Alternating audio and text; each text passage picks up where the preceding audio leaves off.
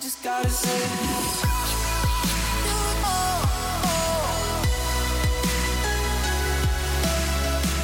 What's up? We're back.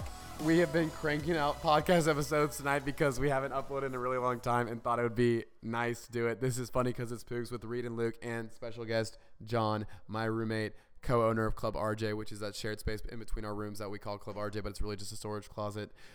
And today I wanted to do something a little bit different. We kind of want, funny because it's Poogs, potentially to turn into an advice podcast because that seems like a pretty good format. And no, we're not Jake Nathan Copier, who's another guy who podcasts on UT campus, but he's more like an interviewer. We would just be doing it.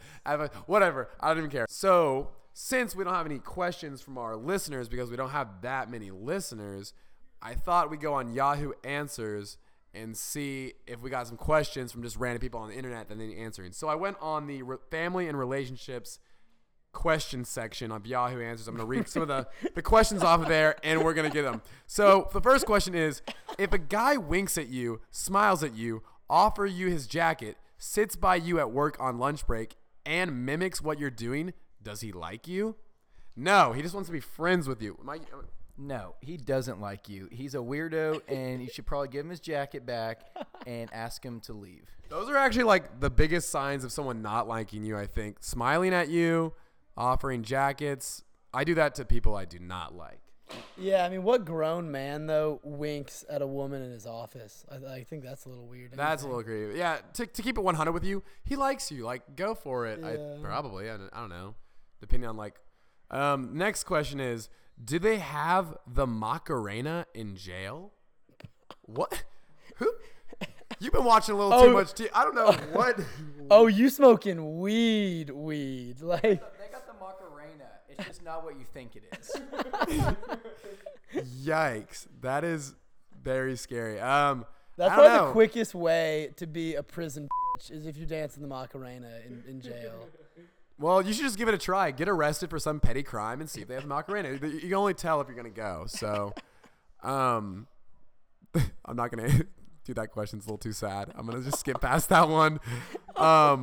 This is not a okay. self-help. Here's one. Actually, no, I'm skipping that one too. Scrolling. Okay, here's one. I think Luke will like this one. How do I get my girlfriend to transfer colleges to my school? Her school is kind of sketchy, and the weekend I went up to visit her was terrible and made me fear for her safety. Yeah, you know, a lot of UT kids experience this because they have friends or maybe girlfriends go to Texas A&M University. And if you've ever been there, I mean, it's a big shithole, and it's just a lot easier to get them to come here. So I think that's a pressing topic, but I don't know how you do it. Oh, spend one weekend at A&M, one day at A&M, and tell me you don't want to come back to UT. No offense to all my A&M friends, I love hanging out with y'all, but it's location. You know, I don't think it's a safety issue. Yeah. I think what this homie's trying to say, and correct me if I'm wrong, is he's insecure. And he has trust issues, and he wants his girl to be closer to him, John, because she may be a thought, and that kind of bothers him at night. I would lose sleep over that. Fellas, if your girl goes to another school, she's talking to other dudes. She's probably getting with other dudes. Don't lie to yourself. You sound like the intro to that Drake song was like, fellas, if your girl is going to a preseason NBA game. Yeah, she fucking wanted to play it. I was actually like, whoa. Sorry if I sound a little sick on this podcast, guys. It's like flu season out here. Is it flu season? I don't know. I have to check the calendar. It's allergy season. Ooh. We out here getting these gains. Here's the next question we got for today. Please give me tips to ruin someone's life on social medias. Yes, that was plural, medias. Wow. They're going not just for the gram, but they're going for the all-out attack battleship style. Yeah. I think what they're actually referencing here, Reed, is American Vandal Season 2, Turd Burglar. And it's really made me paranoid because those little kiosks, the fix your iPhone guys, when you give them your iPhone, they have access to everything on there. Is that what happened? Yeah, American Vandal, yes. A girl turned in her iPhone. The guy hacked all of her accounts, sexted a bunch of guys, and posted their dick pics on the internet. It's amazing how fast That escalated. happened in American Vandal? I thought it was just about... That's why I told you to watch it all the way through, but you stopped halfway. That season was so bad. I stopped after like episode 2 or 3. But no, if she's looking for advice for social media bullying, definitely American Vandal season 2 is what she needs to check out. I don't know what you would post to ruin their social media. Maybe just... No, There's a word. We're all thinking it. There is a word that you can You post know to ruin what- somebody's life. you know what we're I don't wanna talking say it. about. You know, I think I think what she really needs to do here, and this is me being honest and giving actual advice, Catfish. is to stop worrying about it. Move on. Or you catfish the hell out of them. You take That's- all of someone, let's yeah. say, it's a random name, that's just formula in my head. You take all her pictures I've heard and that one before. you make an account with her pictures, and then you start messaging guys, and you.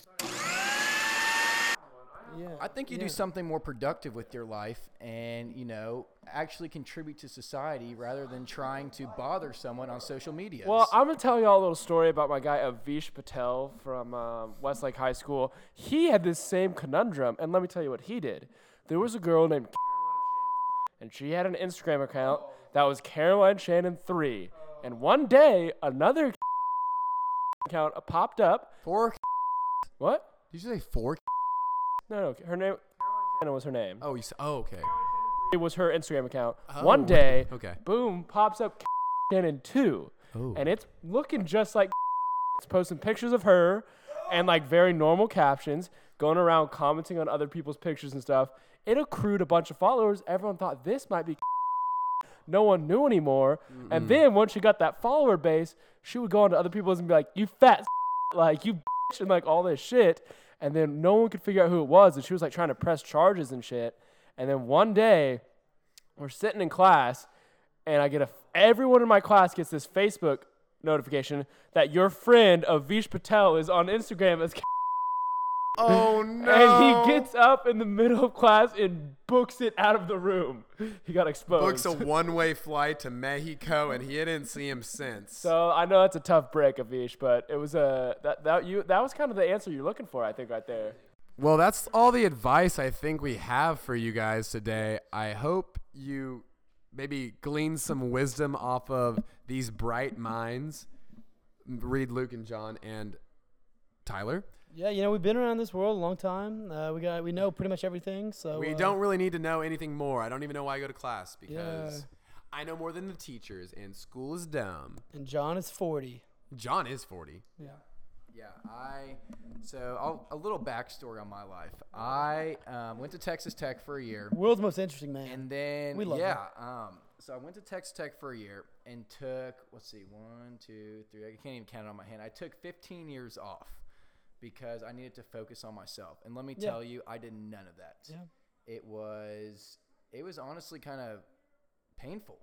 It was for like my self-support and my motivation. Thanks so for opening I up decided like to come back. And that's where I met these guys and my current club owner, Mr. Reed, and Luke and Tyler, and I love them. So I will say, if you are 40 and you're thinking about going back to college, do it.